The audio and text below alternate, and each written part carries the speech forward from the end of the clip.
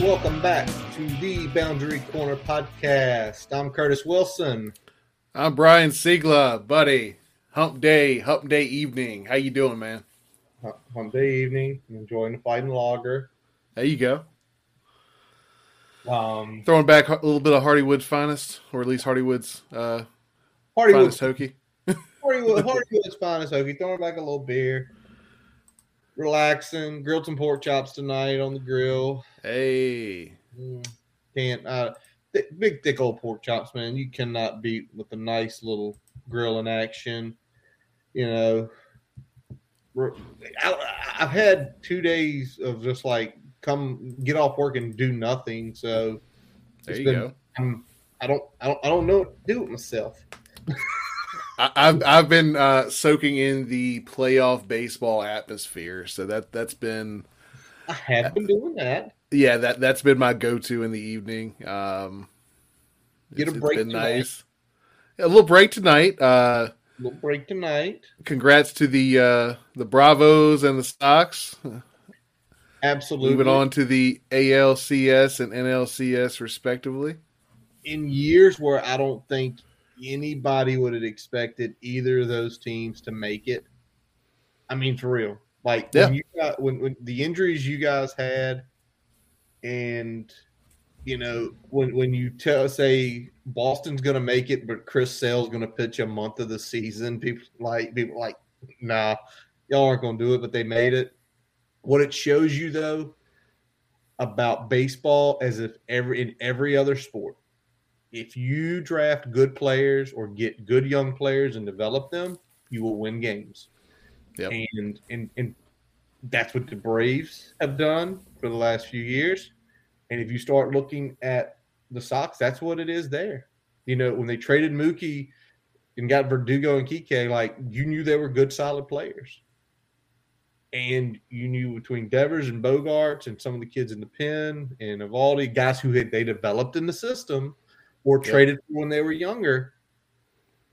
It player development. That's why the Braves and the Red Sox are in the CS Championship Series. And the Braves have such a good young core, and then two of those guys go down with season-ending injuries before the All-Star break. Exactly. And we completely patchworked that thing together before the trade deadline and just kept it moving. Well, y'all were under 500 at the beginning of August. Y'all went on a tear. Yeah, it was a big tear. It was a big tear. It was a huge tear. We were flirting with 500 pretty much from May until August, and then we finally got over the hump. And once we were there, we more or less kind of handled business as we closed it out there. Had like one or two series where we didn't play well, but more or less we were able to take most of the series down the stretch, swept a couple in theirs, and swept the big one at the end there to close it out against the Phillies. So yeah, and 15 games over 500 with as many injuries as you guys had is unbelievable, man. So we continue as we record. If you see the heads move, you guys will know why, but not tonight. And you guys will find out what 100-burger team y'all play. And what's your preference, Dodgers or Giants? I think we match up better against the Giants. Yeah, I'd say so. Even though revenge would be sweet.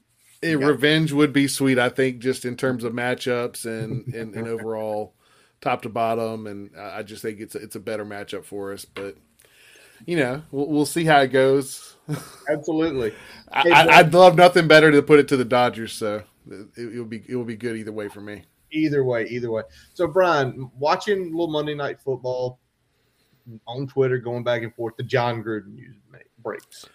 Yep. Ooh, and every joke went, what lasts longer, this game or John Gruden getting fired or resigning? If you took the John Gruden resigning or getting fired, you were right. 10 years ago, company emails, some of the crap that was said, man, you just don't say that.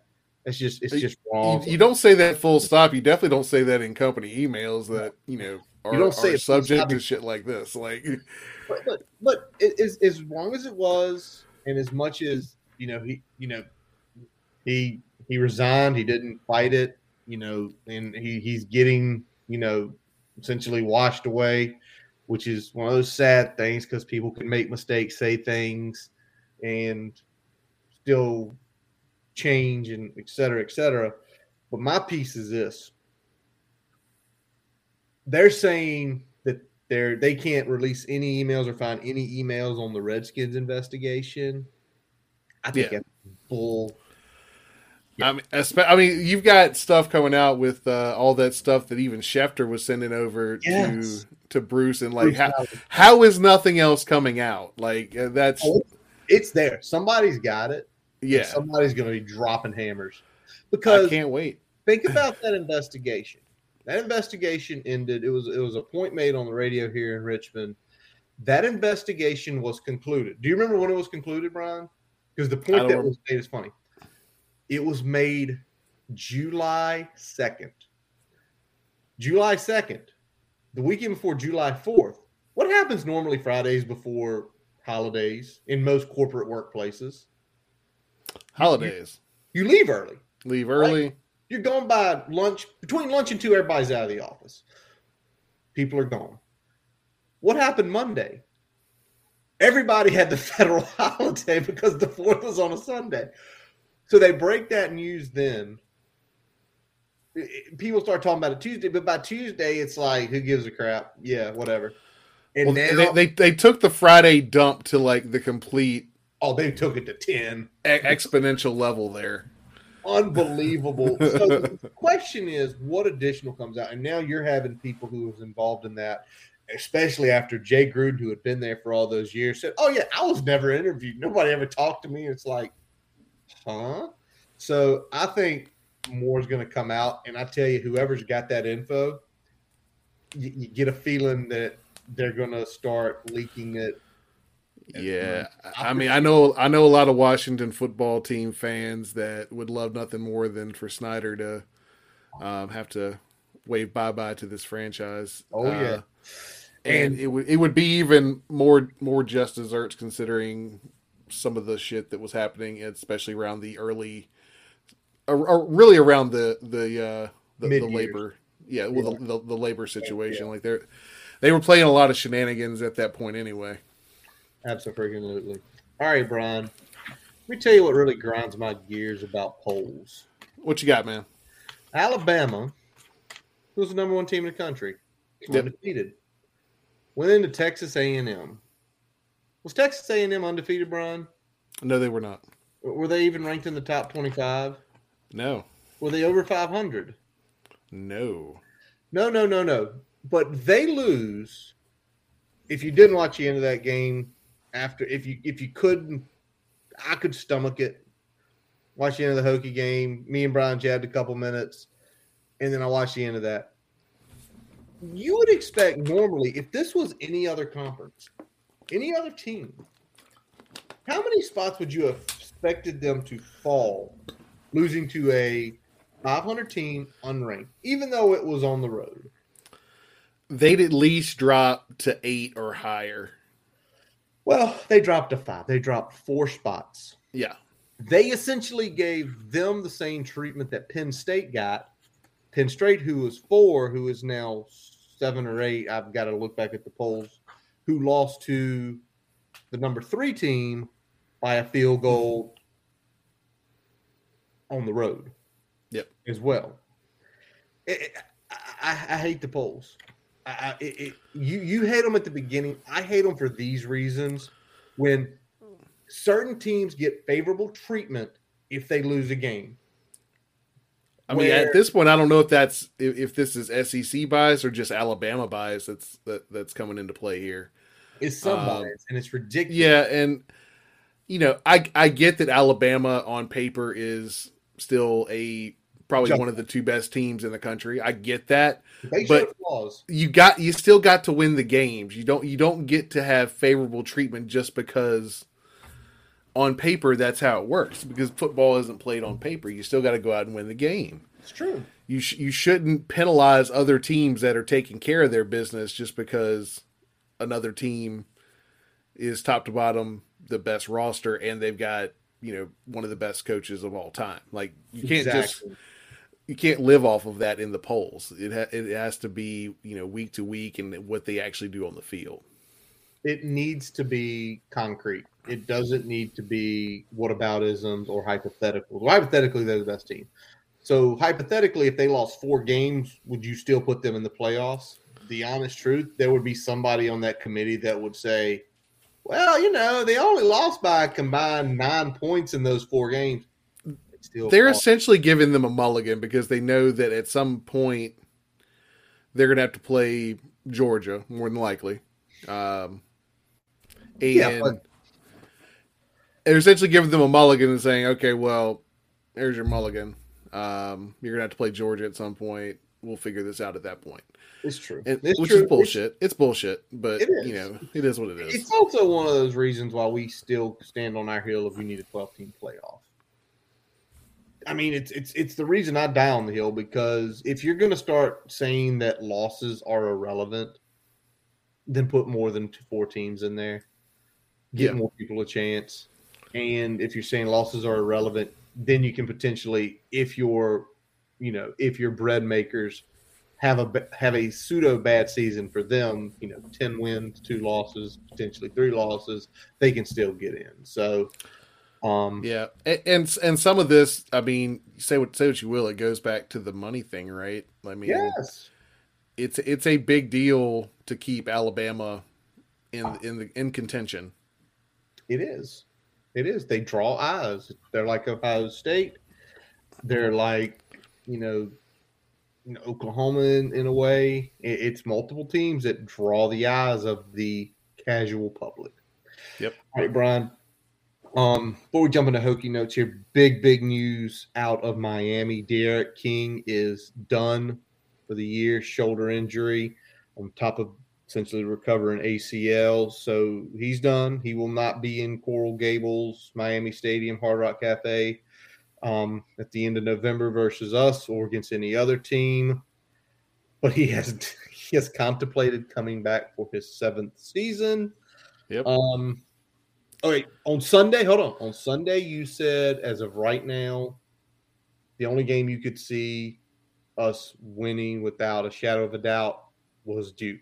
Does it change anything with them losing to D'Eriq King, especially the way they looked a few weeks ago? I mean, I still put it probably in a toss-up category, but I think it's one that it's a favorable one. At the beginning of the season, I probably had that as a probable loss. I did. Seeing how they've looked in general, I was already kind of leaning towards full-on toss-up. I'd probably put that in the toss-up with us as being the slight favorite there now. Kind of in the same ballpark as maybe the Georgia Tech matchup, maybe the Syracuse matchup. Kind of in that same ballpark at this point. And it's because D'Eriq King kind of made that ship go, right? On at least on the offensive side of the ball, and their defense hasn't quite played to the level that we were expecting them to play this year.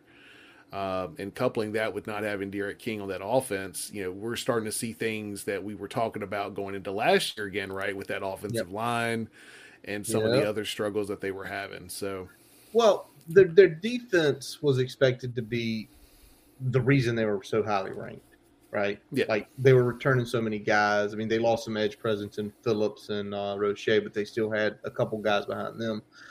The defense has looked like, and I've watched parts of the Alabama, the App State.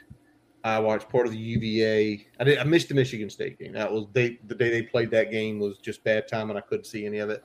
But it looked like that defense gets on the field, and their expectation is, oh, we're the Miami defense. And then they get pumped in the face, and it's like, so? Like, what does that matter to us? We don't care if you're the Miami defense. Yeah, and without them having that elite pass rush this year, I mean, you're starting to see they've got elite players on the back end, but kind of remember the one of the big questions we asked before the season is, are they going to be able to generate enough pressure for them to maximize the talent they have on the back end? And right now, the answer's been no so far.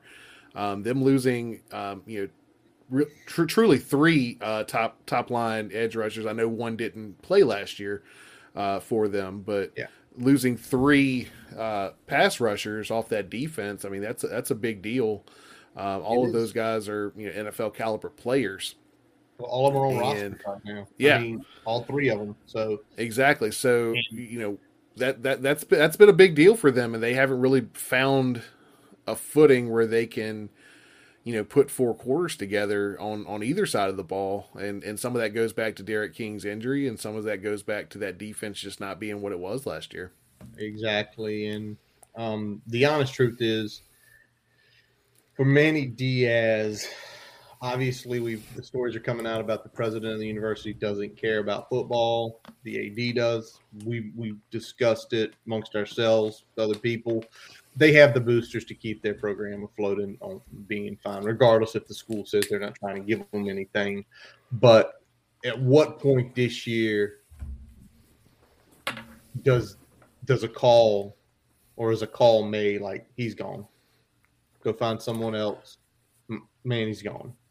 Yeah, and I think because there's two things at play here. So number one, they don't necessarily have the support from the university at large, but also because of that, because they're a private institution, they are primarily, so much of the funds that are coming in have always been that of the private nature. So they can make moves like that on that side without necessarily having to seek the budgetary approval of the university in the same way that a public institution would. So I could see them going after Manny Diaz. I don't necessarily think that what he's dealing with this year is completely falling at his feet, but it's another example of you can't keep stacking decent recruiting classes. You can't be a team in Florida and continue to put out a mediocre product every year. Absolutely. Absolutely. All right, Brian, let's flip it over to the Hokie notes, a little bit of the press conference, a little bit of things said by Coach Fuente. But let's start with this. Me and Brian got together and watched this for a few minutes. Or we watched the whole thing. Yeah, it was solid 30, 35 minutes. 35 minutes. Like that. We watched it. And the first 2 minutes we're watching it, and was it me or you, like, pause? I was like, he's cracking his knuckles and playing with his wedding ring. He does not want to be up there. His body language for the majority of that press conference, with the exception of what we're going to talk about at the end with the targeting, he was uncomfortable. It looked terrible. He even had a few clips with Mike Niziolek. I know you got to ask it. Well, at least you don't have to say that. Like, he looked so bad up there, and it's kind of a good self-portrait to say, well, this is where we are. It's a lot of uncomfortableness. It's a lot of cracking knuckles. It's playing with wedding rings.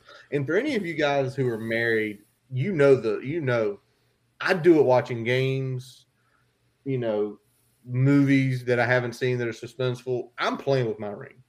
It's just a common thing.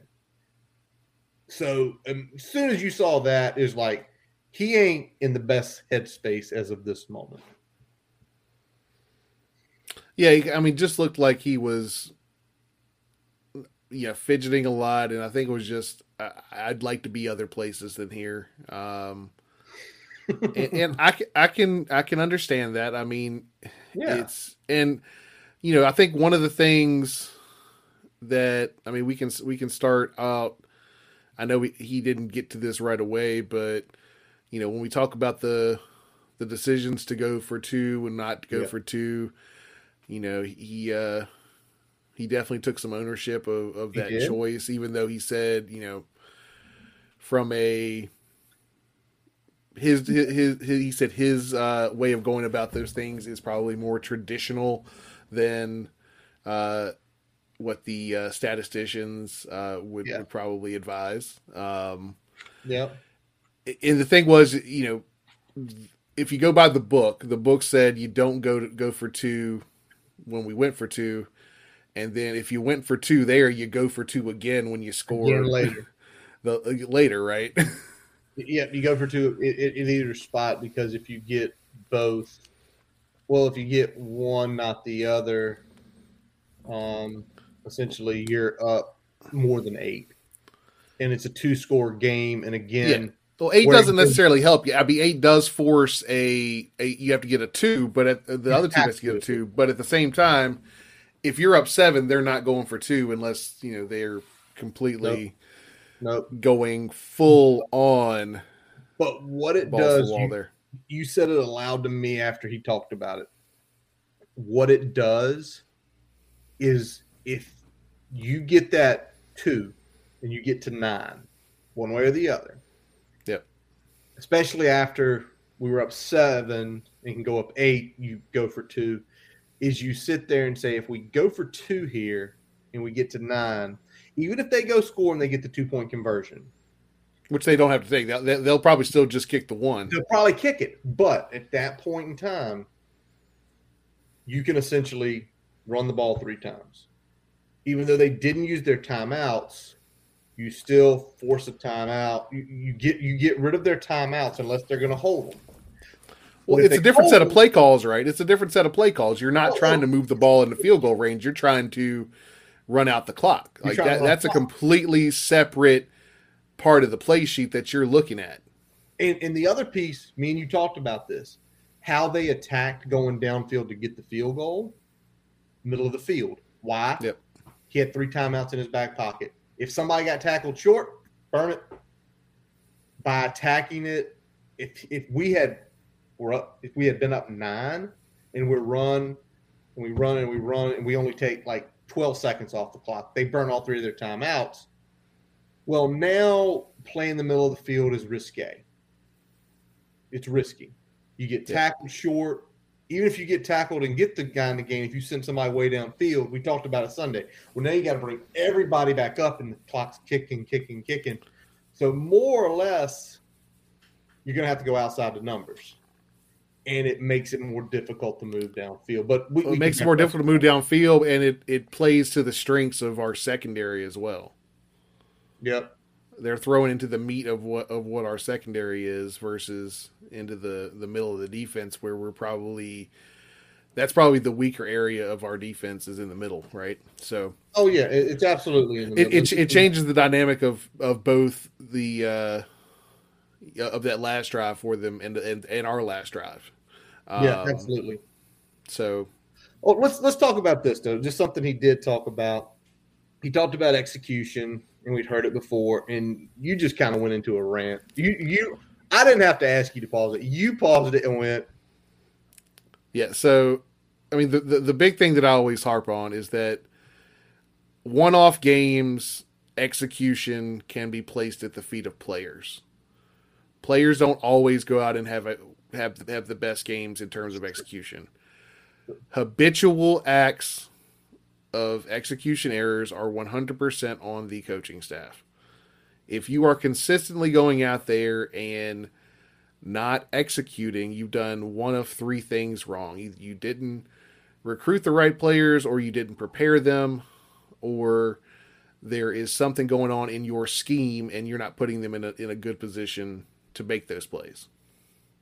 Yeah. And over this time, as many times as we've heard execution, it's like it's on y'all. Don't try to put it on the players. It's on you. You should take the ownership for it. Now, can I say this, Brian? Would you be more accepting of execution type stuff if things had been changed?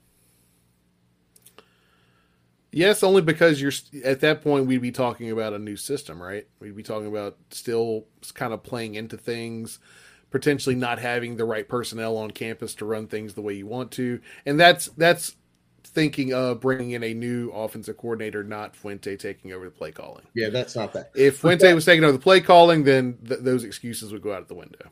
Potentially they would go out the window. But it's that whole piece is, why do you see guys when they get into a 4 or 5 year deal, and this is in all lines of football, you see them, if things aren't clicking pretty quick, especially year 3 and 4, that's when you've got to go. You have to leave. we aren't executing. Like again, you made the point. We can deal with game errors here and there. Consistently unexecuting is not good at all. So, yep. And he had the chance. He's had the chance multiple times. He didn't do it. So again, everything is continuously falling on him.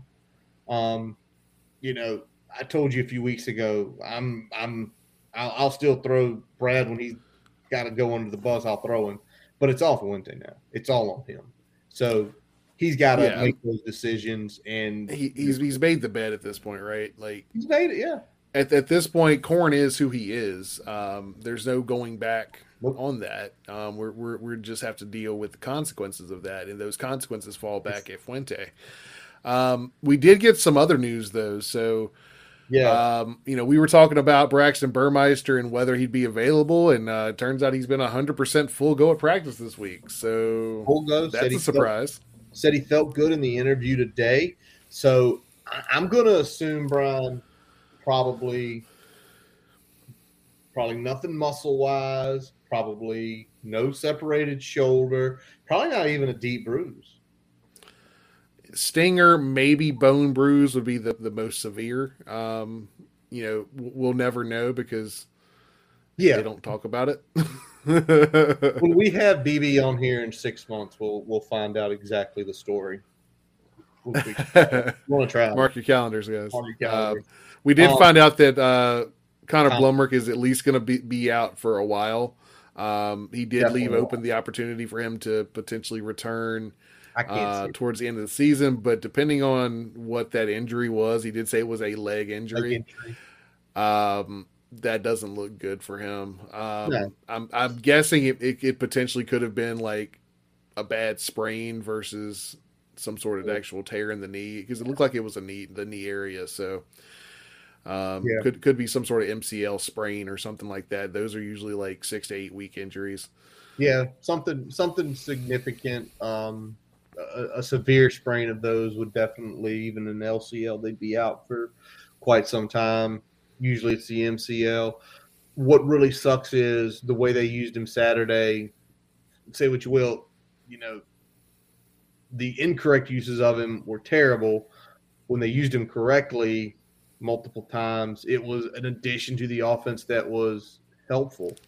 And it never really got to truly see what Connor, the H-back with Braxton on the field, could have looked like too, because that could have created some interesting matchups against a defense. So I was a little sad we didn't get to see that as well. So we'll see how that continues forward. I guess the other thing we talked about, Fuente talked about, was Dax with the targeting penalty going to be out the first half of Pitt this week as a result of it being into the second half, obviously towards the end of the game in this case. So looks like Dean and Keyshawn are going to get good amount of play this week. Look for probably Keyshawn to get a good amount of play.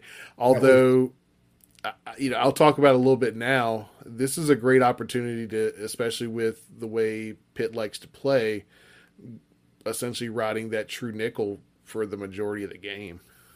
Yeah, like we probably should have did in that last series versus Notre Dame, or the last two series when they had a pass. But Jahan, we love you, but you made a bad mistake. Don't keep doing it. Keyshawn, they said, it has been getting the primary ones this week. Keyshawn has been with the system a little longer than Dean. He's a little bit older, a little more experienced.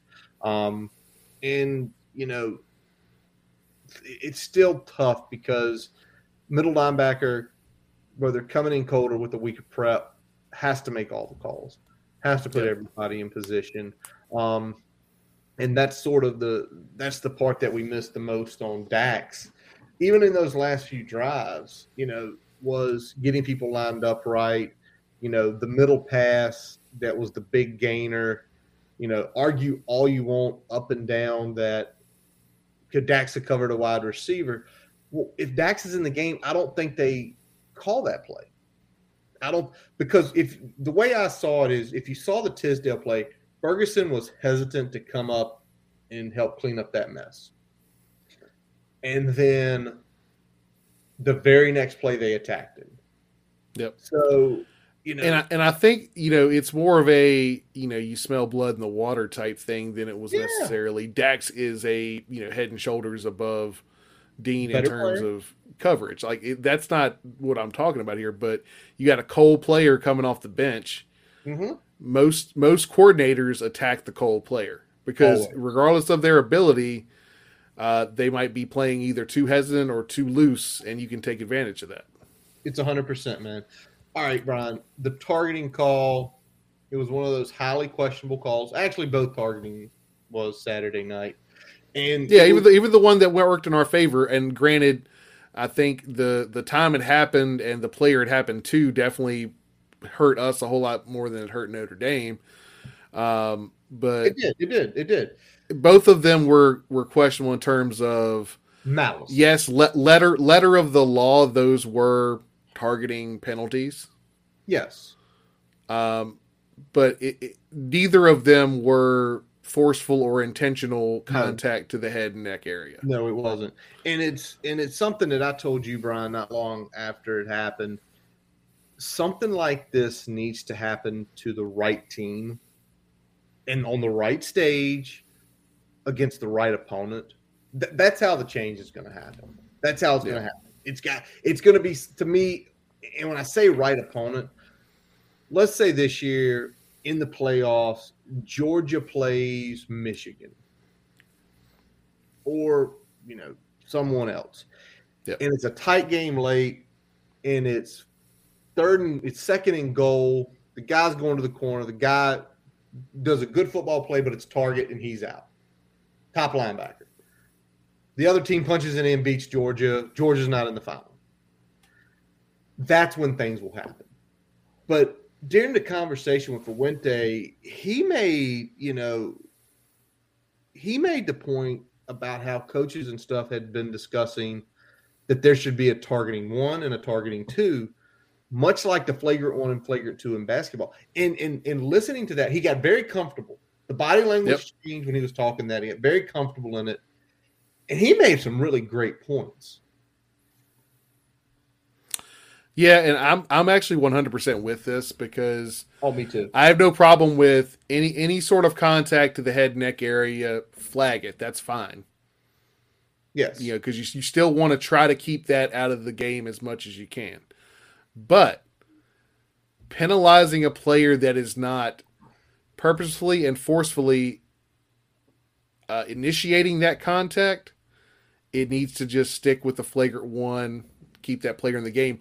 Or even if you're going to do, essentially you get a flagrant 2 or 2 flagrant 1s in a game equals a flagrant 2. Yes, that's the way it should be. That's the way it honestly should be. Fuente said he felt like they've talked to this at AFCA coaches with officials, and it's just they feel like it just goes into space. And he made the best point he made. Whether you love or hate the guy, it's all your decision. He says the reason it's not happening so quick is nobody wants to be seen as going backwards against player safety. And that's the thing that you have to essentially sell to the officials and the presidents of. It's not going backwards. It's staying status quo, but it's actually not being negative towards just an incidental play.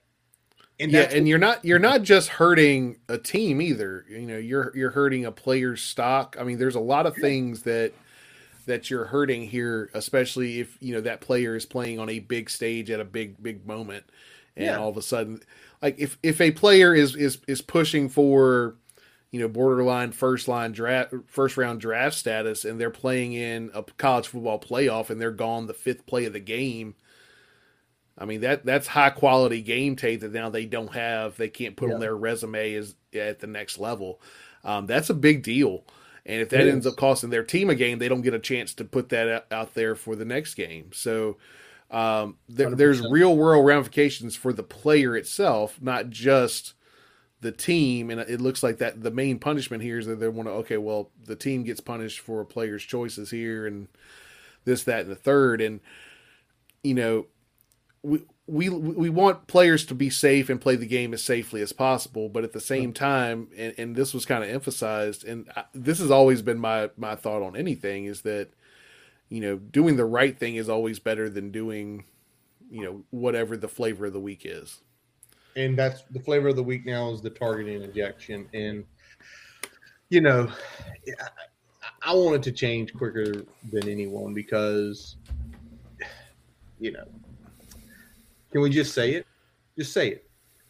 That penalty has cost 2 games against Notre Dame. 2 games. Yeah. If Waller's playing in 19, I don't think they drive the field on that last drive and win. And I'll say this: if Dax is on the field for that entire drive, I think what happens is probably it's not as a quick a drive as it was because they gained 40 yards, 15 off Dax's penalty, and 40 off attacking Ferguson. They were at the 35-yard line or 30-yard line when that play happened. Yeah. You do the math, that gets them to the 45. You take the 25-yard, they're in red zone pretty quick because of that one play. And again, I think if it's a vice versa play and it affects Notre Dame, maybe this was the time it happened. Yeah. So, but guys, what we're not saying is that necessarily, resulted in Notre Dame winning the game, but it certainly was one of the factors that played a role in that. Absolutely. Absolutely. All right. So before we get into knowing the enemy, the Pitt Panthers, we are going to take a quick pause for a message from our digital partners. As we take a quick break, we'd like to tell you about getting your free website report from our digital partner, Grassroots Digital Marketing Studio. They'll tell you how your website ranks on Google, on-site SEO, and social media. No commitment to buy anything. You can get your free report by visiting grassrootsdigitalstudio.com/free-website-report. Now back to the episode. All right, so let's look at the Pitt Panthers offense, Brian, to start out with. First of all, something I thought I'd never see, Pitt Panthers leading the country in scoring at 52 points a game. 4th in total offense at, 455 yards a game. Really good red zone offense. Scored 25 touchdowns out of 32 trips down there. Again, another highly ranked. And if I told you all that and I told you the first thing on this is the quarterback has had the same offensive coordinator for 3 seasons.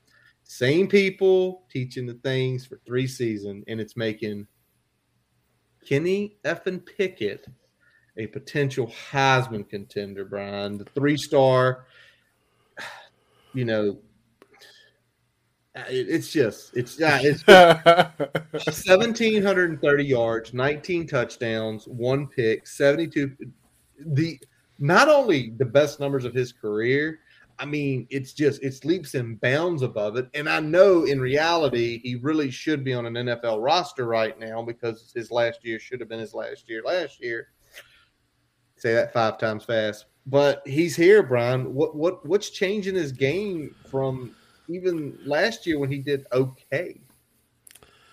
The big thing that I'm seeing is that it looks like the talent around him has really come into their own a little bit more. And he's doing a really good job of distributing the ball to a lot of different players in that offense and going through his progressions a little bit quicker than he's gone through them in his history so far. So it looks like he's working through his progressions a lot faster, getting the ball to the open man within the framework of the play a lot better than he has in previous years. I mean, and we've seen, obviously everyone listening to this knows who Kenny effing Pickett is. And yes, we always say effing or fucking. I mean, that it's literally, it's what we don't really, not necessarily the animosity isn't so much directed at him, but the fact that he's the quarterback for Pitt and Narduzzi and the whole shebang. He's Kenny fucking Pickett. But I mean, we know what he brings to the table. He's got good athleticism for a primary throw first quarterback. Yeah. Probably even a little bit of a step up even from Sam Howell at the athleticism standpoint. Does a really good job on those rollouts. He keeps his eyes downfield, but he knows he has a really good feel of when he needs to kind of turn it upfield and just get what he can. And like I said, he's been delivering the ball to a lot of different receivers, and that's really kind of meant that you can't key on specific players down by down as much. And I think that's really helped him kind of move forward. All right, let me ask this, Brian. You talked about he's going through his progressions quicker. Being with the same OC, same system, same guy, how easy is that for an OC to come in here and start taking things out of the playbook and say, essentially start changing the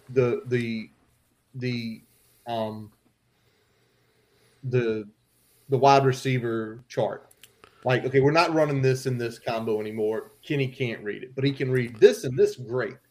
He can read a smash hook route great. We're going to throw that in this set. So it's been the same guy in his ear the whole time.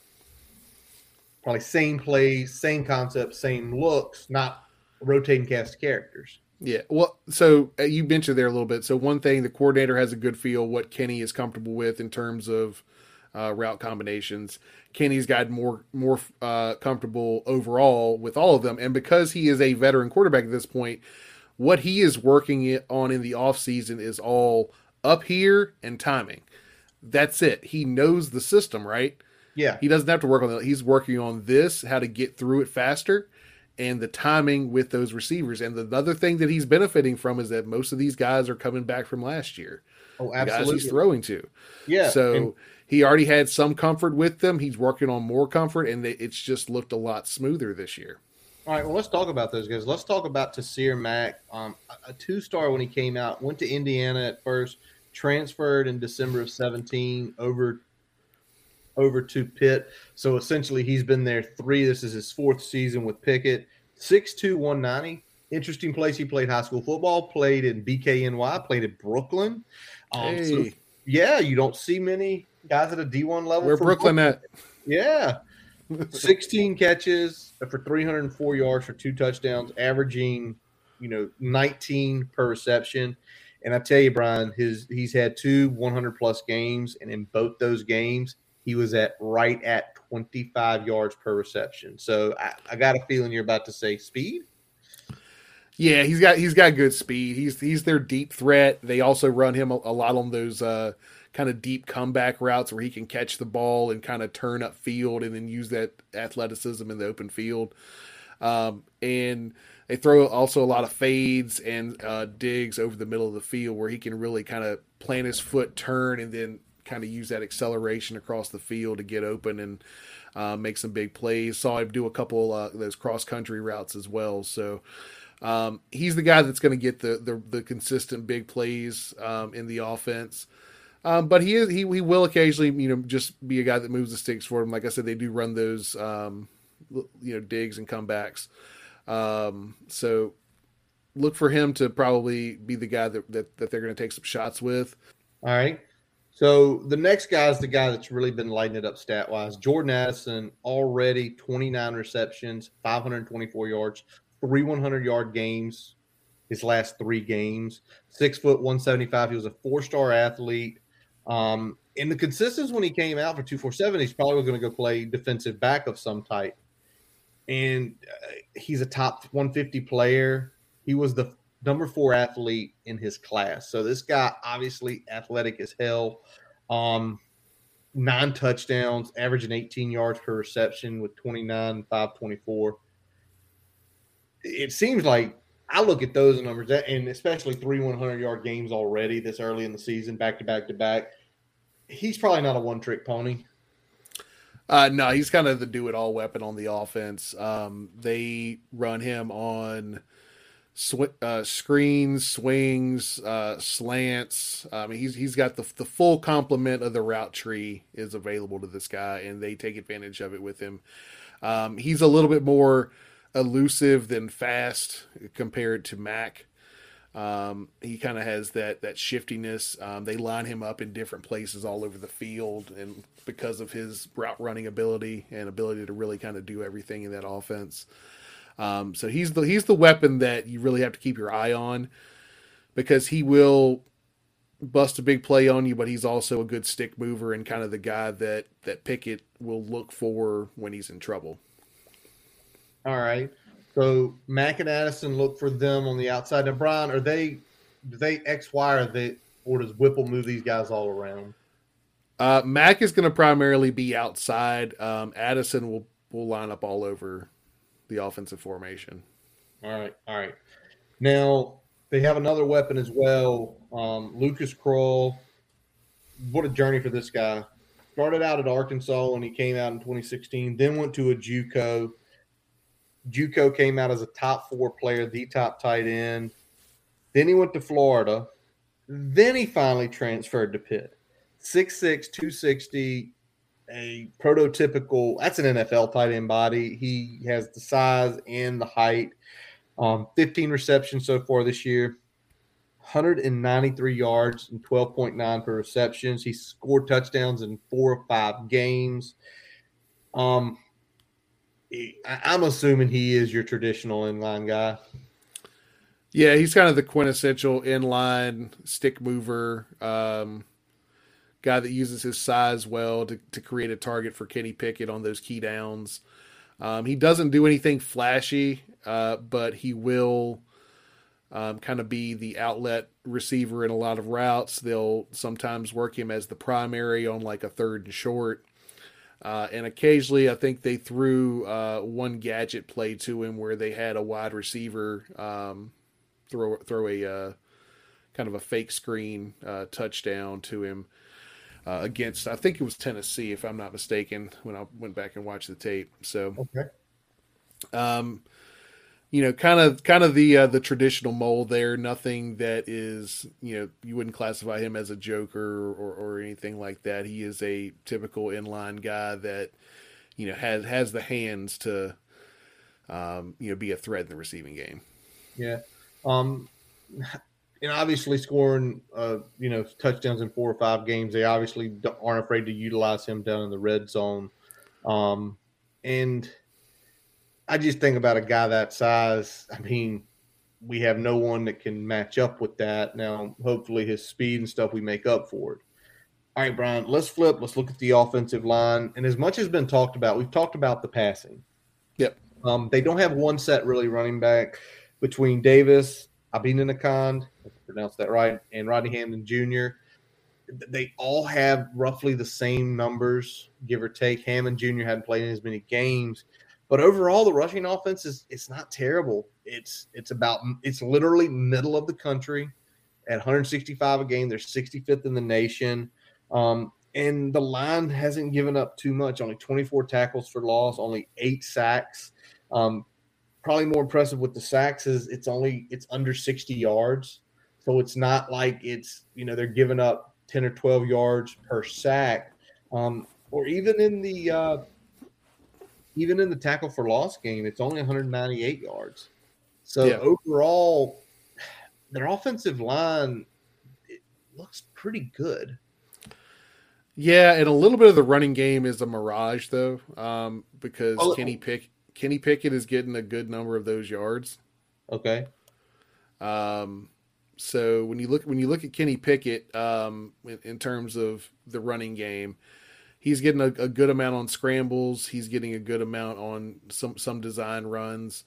So that is skewing the numbers a little bit. When they just line up and hand the ball off to a running back, they do a great job of not getting caught behind the line. So this isn't a Notre Dame situation, but they're not out there gashing you in the run game. It's very much in support of the passing attack. They run the ball. They want to be effective enough in the running game, so you have to honor it so they can throw the ball like they want to. Yeah, and you're right, Brian Pickett. I'm just pulling up the data here.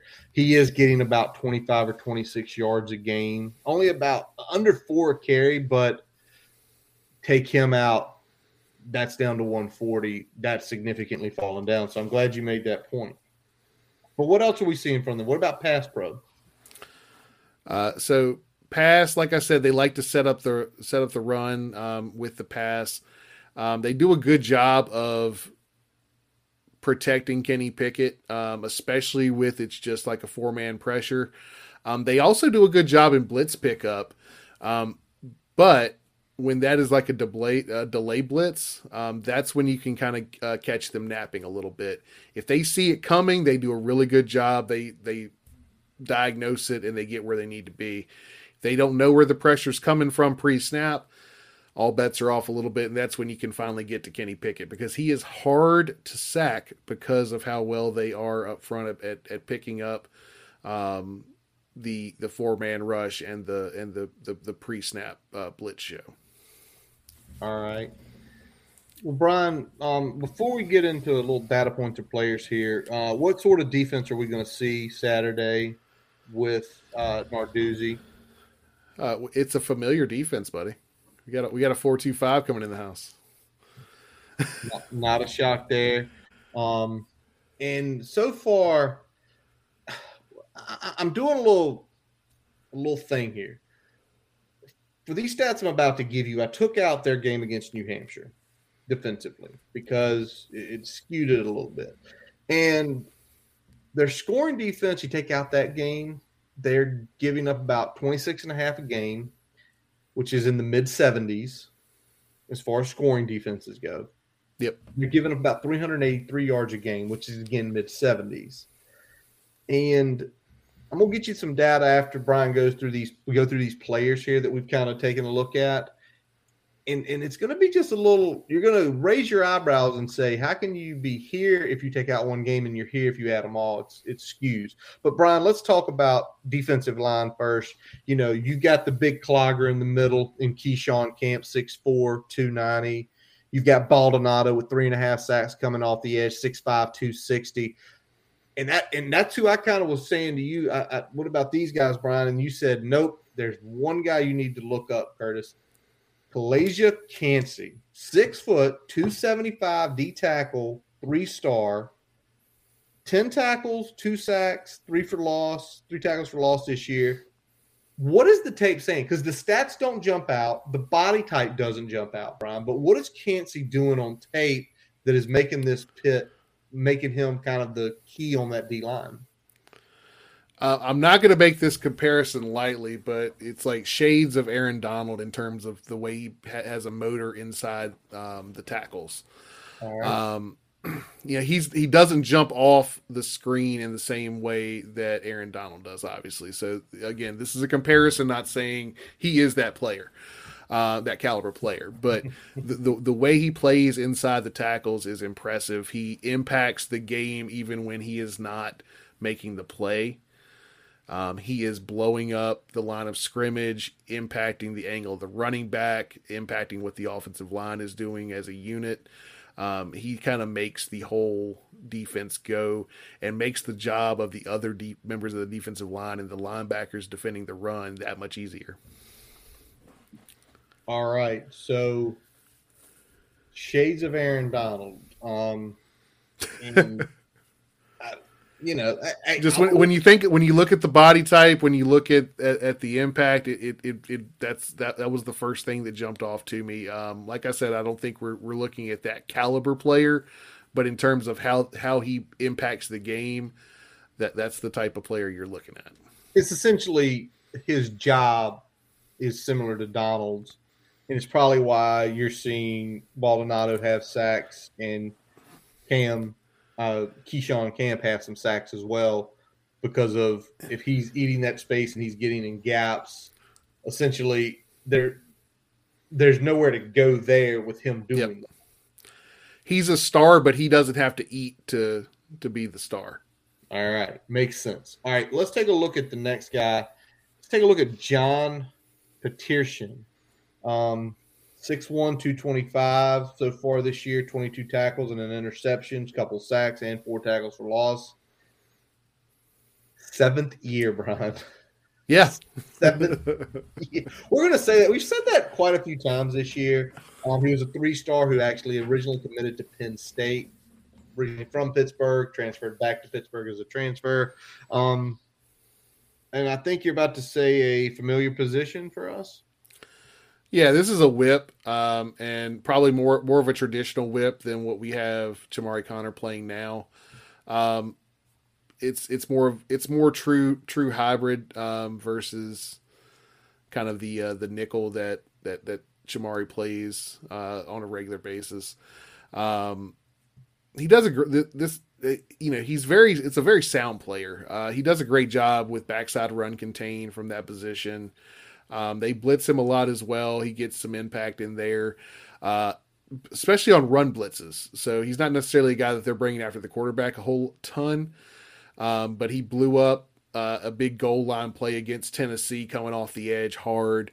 So they'll bring him a lot in run blitz situations where he can really impact the edge of the defense. And just a solid overall player that, kind of just wears you down a little bit. So nothing flashy, but just somebody to keep an eye on. All right, nothing flashy, but if he's a guy doing his job, hurts us even more. Now, what about this next guy, Brian? Brandon Hill looks like a safety, 5'11", 195. Leads a team in tackles with 28. Also has a pick in there. Was a 3-star when he came out. What are we seeing from this guy to have so many tackles at the secondary position? Yeah, he's kind of the cleaner. He's that classic safety that's coming up there and filling on running plays. He is patrolling the middle, kind of that rover position for us. Very similar to that. He kind of rolls to the middle to the back of the defense. Plays really good in zone coverage. They like to drop him inside the box in zone coverage, and he'll make some noise there. Very sure tackler, big hitter in the secondary. He'll lay you out if you come across the middle. And like I said, great in zone coverage. He can be beat when he is in a man situation, so that's one area we could potentially take advantage of there. But he's also the one that picked off Hendon Hooker against Tennessee to kind of close that game out there. All right, so again, not only a guy that can obviously clean up the run, not afraid to stick his head in there, but we have to keep an eye out for him intercepting passes. Wonderful. All right, I remember this name from last year, Brian. Servisha Dennis, one of the inside linebackers there. We talked about him last year. He's 6'1", 230, was a 2-star when he came out, 27 tackles, 2 for loss, and a sack. What do you think about him, Brian? Yeah, he's kind of the guy in the middle of the defense that kind of makes them go and allows that first level of their defense to be so strong along with that defensive line. He's kind of eating up anything that gets through that defensive line there. Does a good job running sideline to sideline, and a good job of preventing any runs up the middle from getting to the second level. And when he does blitz, makes the quarterback rush their throws a lot. We'll work in some delay blitzes and things like that on a regular basis. So he's a guy that we're gonna have to watch out for, not only when we run the ball, trying to get past him up to the second level, but also make sure that he doesn't get to Braxton. Absolutely. All right. So about 8 minutes ago when we started this segment, I gave y'all some adjusted numbers. I didn't adjust these numbers, and it kind of paints a picture as a team who's on the back half of a defense and a team that's elite. So I look at all 5 of their games, Brian, and third down conversion rate, they are a top 10 conversion rate, giving up less than 27% converting when you have all 5 of their games. Now, the other one, maybe not as much a difference, but showing they're really good in the red zone. They're 9th in the country in the red zone when looking at all 5 of their games. And I wanted to do this because when you take out that big skew game and you look at more of just the Power 5 opponents, and you can do this for us as well, and it'll skew our defensive numbers without a doubt. But when I see a team from going in the top 10, top 15 to being down in the 70s, I feel like maybe their defense is a little bit of a mirage. They have their issues that because they played one really bad team, the numbers are saying they're a lot better than actually what they are. Yeah, and they're not great on the outside. We should be able to beat them outside with our receivers. So that's one thing to look for, is that they're a good defense, but they're not an elite defense in my mind. They're they're probably closer to, if you put the numbers in there over the course of a full season, you're probably looking at a defense in the 40s or 50s, not kind of where they're ranking right now with that outlier game in place. So, we will see. I know we're about to talk about what the Hokies are going to have to do here to kind of counter what they bring to the table. So, and we absolutely have to talk about it. It's the Zeta version. We've continued to move on, and we're going to look at the defense first, Brian, because when a team is coming in scoring this much, moving the ball at will, having some weaknesses, but not having a significant weakness. Like we felt Notre Dame had problems with the offensive line. We saw it rear its head early. Put Buckner in, it changed the dynamic. But I think what we're going to start with here is, although he has some athleticism, there is no way Kenny Pickett is going to run as much as Buckner did or successful or having our defensive end chase him. So we are coming out and saying we got to put Kenny fucking Pickett on his fucking ass a minimum of 10 times, hitting him. Yep. Minimum. Got to hit him 10 times. I'd like to see at least 4 sacks. That would be a good number to start with. Like I said, it's hard to get to him. We got to. Jay Ham's going to have to dial up something a little creative, and hopefully early on we can at least get some pressure with 4, and then kind of mix up some of the blitzes as we go along there to when they start to adjust to that. All right, so put Kenny down. Now the next one, we've talked about the run game. Brian brought up the point that Pickett is part of that run game, but they're still getting 140 yards from a couple guys, which is still not too terrible, especially the way they're passing the ball.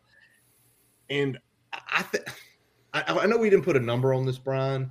If they run the ball 30 times, they can't crack 110. We have to keep it in that mid-3. If they're averaging 4 carry, it's going to get ugly.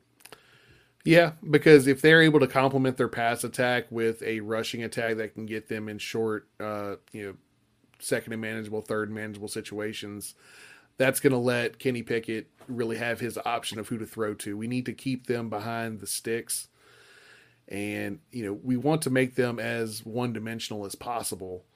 I know their strength is throwing the ball around, but if we can take away the run, that strength becomes a little bit less. So that's going to be the goal, is to make sure we contain that rushing attack and make Kenny Pickett have to beat us. Yeah, and that's what we're looking for. By having that semblance of a rushing attack, Pickett's averaging about 12 an attempt. If they keep the rushing attack, it's definitely going to be 12, maybe even more, the way things have looked the last few weeks. But if you can tell me that he's at like between 8 and 9, and that's only, somebody says that's only 3 yards, but when you throw it as much as they've thrown it this year, where they're throwing it close to 35 times a game, that's 100 yards. Also, the more we can put them in situations where they're passing on obvious passing downs. Oh yeah, that means we can come at them. We can make play calls that are specific for that type of play, and that's why it's important to keep them behind the sticks. If we get them in 2nd and 10, 2nd and 8, if we can do that consistently, they're going to have to start throwing the ball on those downs, and we're going to be able to adjust accordingly and either bring some sort of blitz in, or we can definitely pin our ears back a little bit more than we would if we were in like a 2nd and 5, 2nd and 4 situation. Absolutely. Another one, Brian, you put this on here, and after talking about Mac, reading about Addison, we've got to tackle. I don't think we can afford to tackle like we did last week, because I think these guys, because it's more receivers than running backs, they have potential to go big play. Yeah. If we don't wrap them up and they get into space, they've got the speed to turn it into a home run. So limit the run after the catch, and that means tackling. We can't see what we saw, especially in the red zone last week against Notre Dame, having 3 tackles on on a single, 3 missed tackles on a single play. Mm-hmm. Got to wrap up, got to get guys to the dirt. If we Absolutely. can do that, then we at least limit the big play potential of that offense. Yep. All right, the last piece here, Brian. I've been talking to you about it. We are literally the worst team in the country in the red zone. If you get in the red zone against us, you score touchdowns. You score touchdowns 8 out of 11 times. Yep. So 70% of the time you're getting it in. We haven't stopped anybody because teams are 11. We haven't even blocked a field goal or stopped field goals. This is if it doesn't change this week, I mean, there's no chance. Yeah, I think that's the big thing is that our defense has shown such significant improvement that it's sad that we're seeing that one statistic be so glaring right now. Yes, it is. It seems like as soon as they get in the red zone, we forget how to tackle, forget how to cover. And it's getting a little silly. And I'm not so much concerned about, getting turnovers here, blocking kicks. I just want you, if you just flip or bring that touchdown to field goal ratio at least closer to that 50% mark, if not better, that I'd be fine with that. I think if you told me we were, 5 touchdowns, 6 field goals, or 6 touchdowns, 5 field goals, I'd feel okay about it. But we're about 3 touchdowns worse than we should be.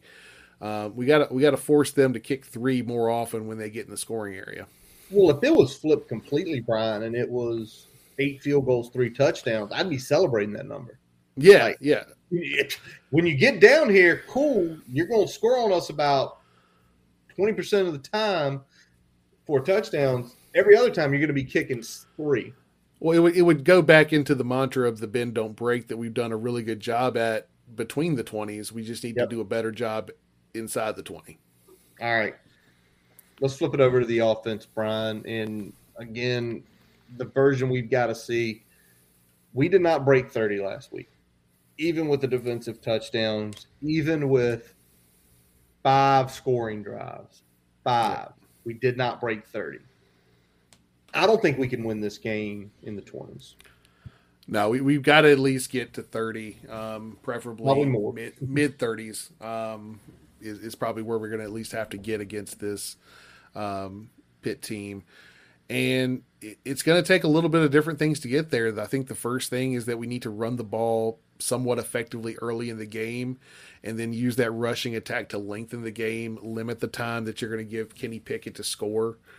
And if your defense is doing what it should do, and that is occasionally forcing some field goals, then you're working with something there because you've shortened the game. And you've made it so that Kenny Pickett has to be more perfect than he's used to being because he's not touching the ball very much. Exactly. The other thing we need to do is get Braxton comfortable in the short passing game and play action early, and that starts with that rushing attack, man. Yeah, and right now we're not running the ball good at all. We did get creative with Trey on a couple sweeps, a few plays like that, but overall our running game, less BB scrambling and getting great gains, we don't have an effective rushing attack. And I don't know if it's – I mean, last week quarterbacks ran the ball 17 times compared to 20 for multiple running backs.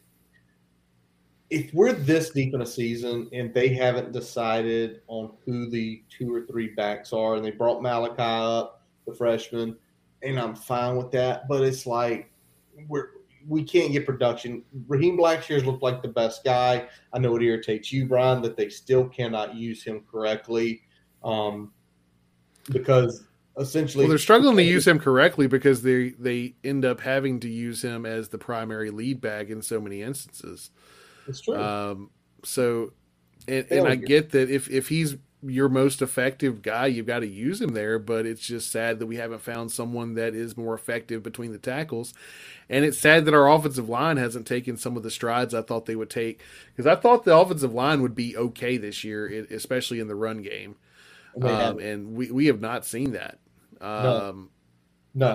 We looked at pretty much I didn't think we'd see much drop off in the interior, and I thought that the tackles that we had, at least in the run game, would be good enough to more or less be in the ballpark of last year, just with a less dynamic rushing attack from the actual running back position. Because we knew we weren't getting a Herbert type player at running back this year. We knew that. We knew that Blackshear has other abilities that are beneficial to the offense, but he wasn't going to put out the type of rushing attack in the outside zone and the running game as a whole that we saw from Herbert. But we haven't. I mean, the offensive line just has not played a 4-quarter good game yet. Nope. And we've seen flashes here and there. We've seen quarters here and there.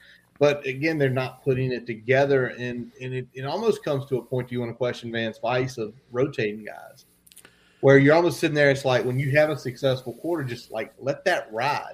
Don't put back in Parker Clements because it's his turn. It goes back to the old, the pieces of it's this guy's turn to run the ball. Well, the other guy just went. His last 2 drives had 8 carries for 40 yards. I wouldn't take him out right now unless he needs a breather.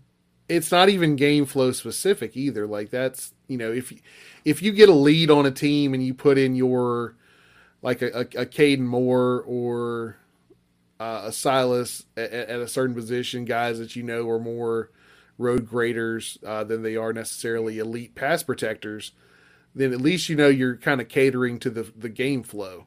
Yeah. That makes sense. What doesn't make sense is just kind of throwing guys out there to see what works. We're going into our 6th game of the year. This should have been figured out by now, and we've only had really one injury to dictate any sort of shuffling. And that was for one game. And that was for one game, and Silas was back against Notre Dame. So, yeah, absolutely. Figure out your best 5 and only sub if it is game flow specific. If we're behind and we're dropping back a lot, absolutely get your best 5 pass protectors out there. Mm-hmm. And vice versa if we get up and we're trying to grind the game out. But don't just keep switching lineups every other drive to see what's working. I mean, we were either up or close to being up in pretty much the duration of the Notre Dame game. There was not a game flow situation where it said we should be subbing offensive linemen in and out. None whatsoever. And you talked about the offensive line in general, and I'm going to flip it back to passing game because we saw some elements of that short and mid-range game last Saturday work. That when we were actually driving the ball, that's where the successes were. And I know your big thing is get him comfortable. But, Brian, you've also mentioned as much as we need to get that play action going, looking at the tape, we can't sit there and try to drive the ball 15 plays every time. We've got some big ones. Yeah, and the way they go outside, it's very much similar to what Bud used to do. They are going to get up on you. It's going to be some man or some kind of that press cover 3. We're gonna have some opportunities to take some shots down the field, and we need to take those. There's going to be one-on-one situations. There's going to be a couple of free release situations. We've got to not be afraid to press the ball downfield when they give it to us, and we got to complete those passes. All right, so there's the version of what we feel like needs to happen for the Hokies to win. And now it's our prediction time, Brian. And Brian, last week you led, so I'm going to lead this week. And as much as I want to win this game, because the last game me and you went to at Lane Stadium was Pitt in 2019 in the 28-0 win. How Narduzzi has acted throughout his time at Pitt. He acts a lot of time like a petulant child on the sidelines. He's talking shit again about jumping off sides. So he does not believe karma exists, man. He jumped off. I mean, last time he said that, they jumped off 3 times in that game. We were sitting there in a rain-soaked lane. No, it wasn't packed out. It was like 52? Yeah, somewhere 50, 52, 55, somewhere in that range. Yeah, it was a rainy one. but I can't go with this, Brian. We're so Yeah. inconsistent on offense. They have a good offense. Our defense is good. Is it elite? No. If it was elite, I'd probably flip this. We have a good defense, not an elite defense. Our offense is inconsistent. It's basically bottom quarter of the entire country. And I think probably it's going to come down to just them getting one extra score. And I'm going 34-27. Yeah, and I'm pretty much right there with you in terms of the point differential. I'm a little bit lower on both teams. I think our defense probably plays one of the better games, especially considering the competition this year. I think the final is going to be 31-24 Pitt because I don't think that the offense does enough on capitalizing on some of the shots we can take downfield. Yeah. I think we do enough moving the football to get probably at least 3 scoring drives in I don't there. think it's going to be. Can I say this? I don't think it's going to be last year. No. I think the combination of this defense being better and it being in lane, I think that alone kind of puts this in a closer matchup than what we saw last year.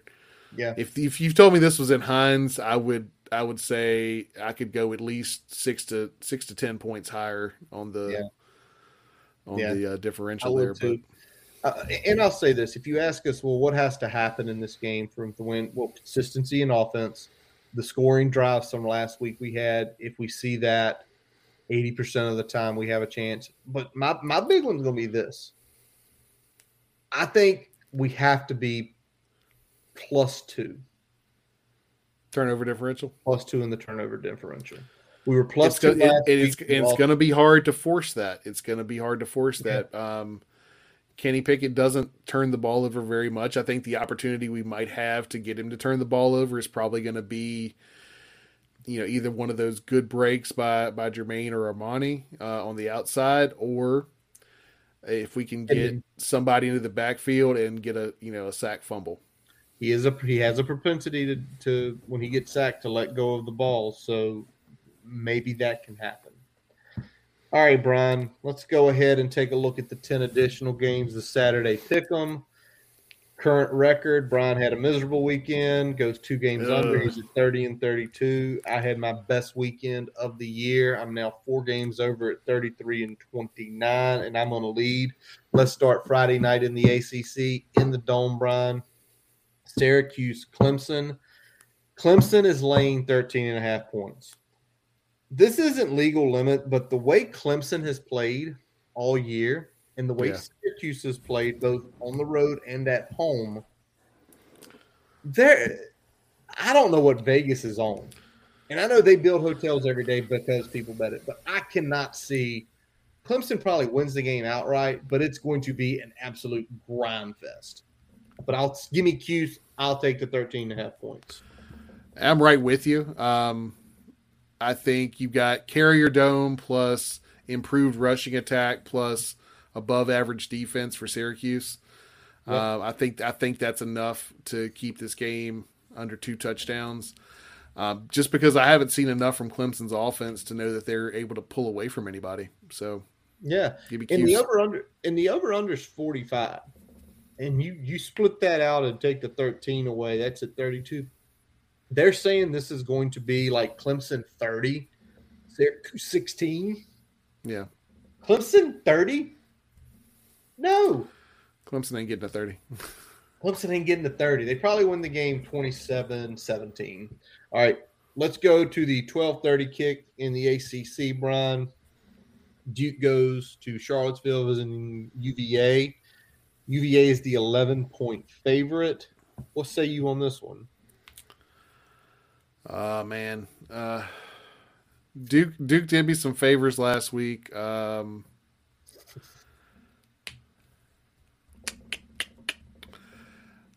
Give me UVA. All right.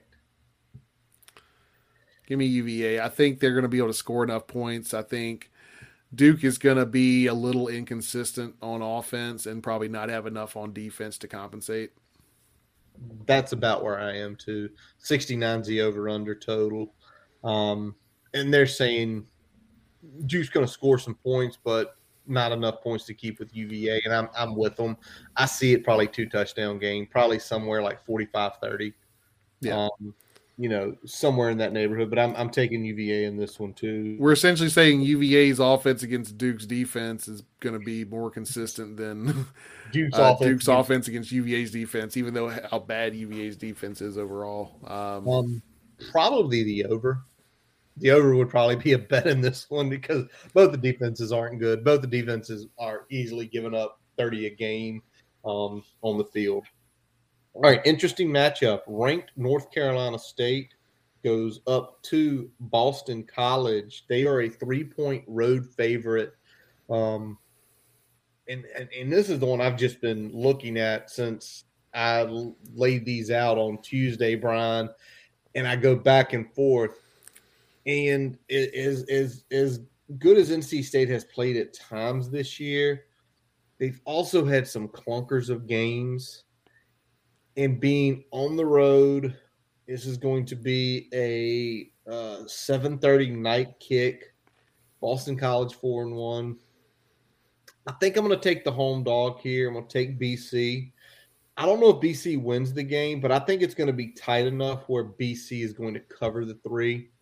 So I'm going to take BC 3. All right, I'm going to make up some ground on you here. I'm going NC State. And I think that's going to be a great environment for that game. But I will go with NC State here. I think they've got enough juice to pull it out. Probably just it's still going to be close. It's probably going to be about a touchdown game, but I think it's more than the 3. All right, over under was 52 on that one. So if you're trying to add it in your head, all right, let's take a look at the 2 biggest frauds. Fraud alert. 2 biggest frauds in the country.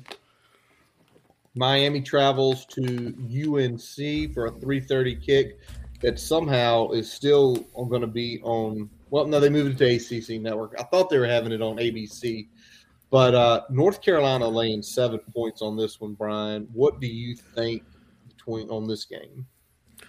I'm going to go UNC, and it's solely because of the De'Aaron King news. And just I feel like that's going to be deflating for that team overall. I think they're going to come out a little hungover. And UNC is going to be able to jump on them enough early where that's going to carry throughout the game. Yeah, I'm with you. I think UNC wins this game, and I think UNC wins this game big. I don't think this is going to be like a tight game.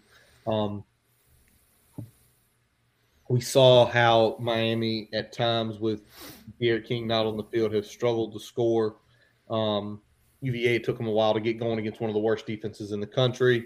They pretty much couldn't do anything against Michigan State. They got held under 20. And I know UNC does not have a great defense, but the way Miami's defense has just basically hemorrhaged points all year, I think this is like a 17-point game. I think Sam Howell slings it around. They win like 38-21. Give me Miami or give me UNC on that one. All right, Brian, let's go out of conference. Kind of a big rank matchup of the day in the Big 12. Taking a look at high noon, Texas and Oklahoma State at Texas in Austin. Texas laying 5.5 points after blowing the ungodly lead to Oklahoma and Caleb Williams last week. Where are you on this one? Man, I see this as a Texas hangover, man. All right. I think Oklahoma State does enough to kind of shell shock them a little bit out the gate. I think they come out a little flat after last week, and they probably fight back, but probably not enough to bring it under that 5.5. So I'll take Okie State here. All right, and I'm kind of with you on that. Okie State has played 3 very solid opponents in Boise, in Kansas State, and in Baylor, and they beat the last 2 by double digits. I don't think the Texas crowd is going to have that big. I'm wondering how many people will even be there, especially after the loss last week. And getting 5.5 points, I think, is enough to make that cover. So I'm going to go with you with Okie State. Yeah, Now let's look at the second Big 12 game we've got on here. Two Big 12 games. We're actually looking to hopefully find fun offense where BYU, the ranked team, goes down to Baylor, and Baylor, the home unranked team, laying 6.5 points. We're on this one, Brian. I know BYU just a few short weeks ago was inching towards the top 10, and after the loss to Boise by 9 points in Provo, they somehow stayed in the top 20 at 19. And I like what Dave Aranda has got going on at Baylor. Really good defensive coach. The Okie State game was close. They lost by 10. Normally, Gundy has a solid offense. And I think BYU is going to take another loss. And I think maybe Justin Fuente is going to regret his decision not leaving. Tie in. Give me Baylor. Lay the 6.5 points. Baylor wins by 7. I'm going to go BYU here. I think this is one of the ones I've been kind of waffling back and forth on, but I think this one comes down to the wire. I could see a field goal winning this game late, so I'll take BYU here. All right, just a few more to pick. Let's go to Cincinnati.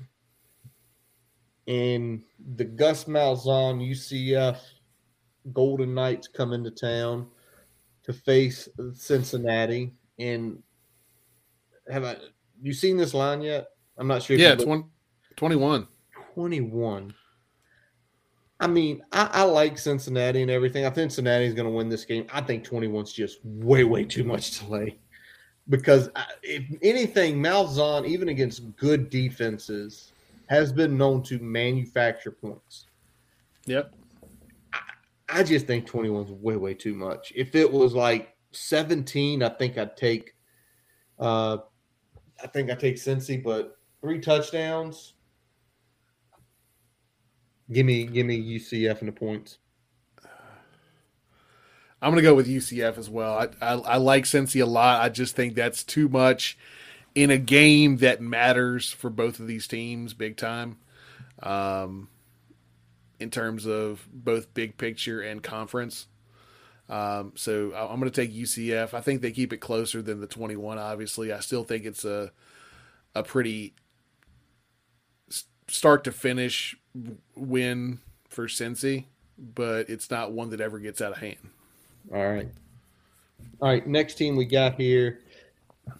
There is no spread, Brian. For Pac-12 After Dark. Pick 'em. Arizona State and Utah is a straight pick 'em. That line had been at like 2-1 and finally got down to a pick 'em a little earlier today. What do you think on this one, Brian? You going with the ranked team, the ranked Arizona Sun Devils at 5-1, or the home team Utah at 3-2?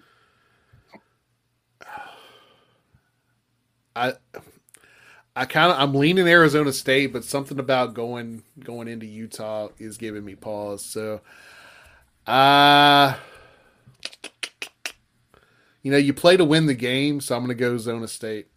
On Arizona State. All right. You play to win the game. All right. Well, Brian, I am going to completely flip this on you, not so fast. Utah's 2 losses are to 2 ranked teams. They lost to BYU by 9, which we watched that game late. Yep. Essentially, Utah kind of pissed it away. And they lost to San Diego State out of the Mountain West, who is ranked 24 and undefeated. They lost them by 2 points. I really think that Utah, this is like a game where Kyle Whittingham, it looks like he's going to lose and he wins every year. They've coming off a blowout win of USC, and then in a win over Wazoo the week before. Give me that home field. Give me Utah straight up. All right. Back to the SEC for the last 2. The first one, as we've all been doing, keeping an eye on Hendon Hooker at Tennessee. He starts the gauntlet for him to see if the numbers are real or if just a competition of what it was. They go play Ole Miss And, man, the first thing I noticed on this game, Brian, the over-under. You ready for it? Shoot it. The over-under this game is 82.5. Okay, I was going to say it's somewhere around 80, so I was right in the ballpark. 82.5. The spread is Ole Miss laying 2.5 points. So they're saying this game's going to be over 40. As much as I love Hendon and as much as I love Tennessee, I don't think they're going to be able to keep up with Kiffin's offense, with Matt Corral in that group. I think it's competitive. I really think looking at Saturday night, that might be the game to watch of all the ranked teams. That game's going to kick at 7:30, and it's going to be an absolute shootout. I think Ole Miss wins 52-42, so I will take Ole Miss and lay the 2 points. All right. We're gonna differ here. I think Tennessee pulls this one out. Right. I think they have just enough on defense to keep Ole Miss from completely blowing their doors off. I think Hendon comes up with a little magic late. I think this is an outright win by Tennessee. It's going to come down to the wire, though. All right. Brian taking the 2 with the home team. We'll go moneyline Tennessee. Moneyline Tennessee. Put as part of his going to be part of your parlay this week. Yeah. All right, last game is Kentucky, Georgia. Big game of the day. 2 ranked teams. Kentucky number 1 in the country, and Georgia Kentucky 11 in the country. Mark Stoops has Georgia rolling. I told my buddy Mike from work the other day, if Mark Stoops wants to, after this season ends, any big position open, he could probably go get. He's 54 years old. He's been in the coaching game for 30 years. He's seen it all. He obviously he's been at Kentucky since let me get it up. I think he's been at Kentucky since 13. Yeah. That's Mike Stoops. Mark Stoops. He's been at Kentucky since 13, and obviously what he's done in Kentucky is crazy. He's 5 games over 500 with that program in the SEC, with some 10-win seasons, some 8-win seasons. And obviously he was with his brother when they won a national title. I think he can go wherever he wants. And in this game, Brian, the line is Georgia laying 23 points. What do you say? Yeah, I like Georgia a lot. I don't like them that much. And I think, Kentucky has played some good football this year. And as you said, consistently, I mean, they've been in, say what you will about them historically, but Kentucky since 2013, since Mark Stoops has been there, has been a better overall program than Virginia Tech. And they have. It's crazy to say that shit, but, it's true. And I think they keep it closer than the 23.5, or what was the line? Was it 23? 24. 3 touchdowns and a field goal. I'm with you. I can't put that much out there. That's way too much. And I'm trying to see here if J2 Daniels is back this week. Give me a second here. I want to just see if maybe this is what's doing it. If you see something, Brian, I'm trying to get it here. All right. Even if he was back, I still couldn't lay 24 in his first game back. Give me Kentucky. Give me all the points, everything, because I think that's just way too much. Stoops has a good enough defense. I think he'll keep it a grind fest. I think Georgia pulls away a little late, and it's probably like a 31-14 game, but nowhere near the 24 you're talking about. Brian, anything broken over the last hour and a half? I'm not seeing anything fun. Everything looks pretty low key, man. All right, everything's low key. All right, well, that'll wrap up this episode of the Boundary Corner Podcast. I am Curtis Wilson. I'm Brian Siegler.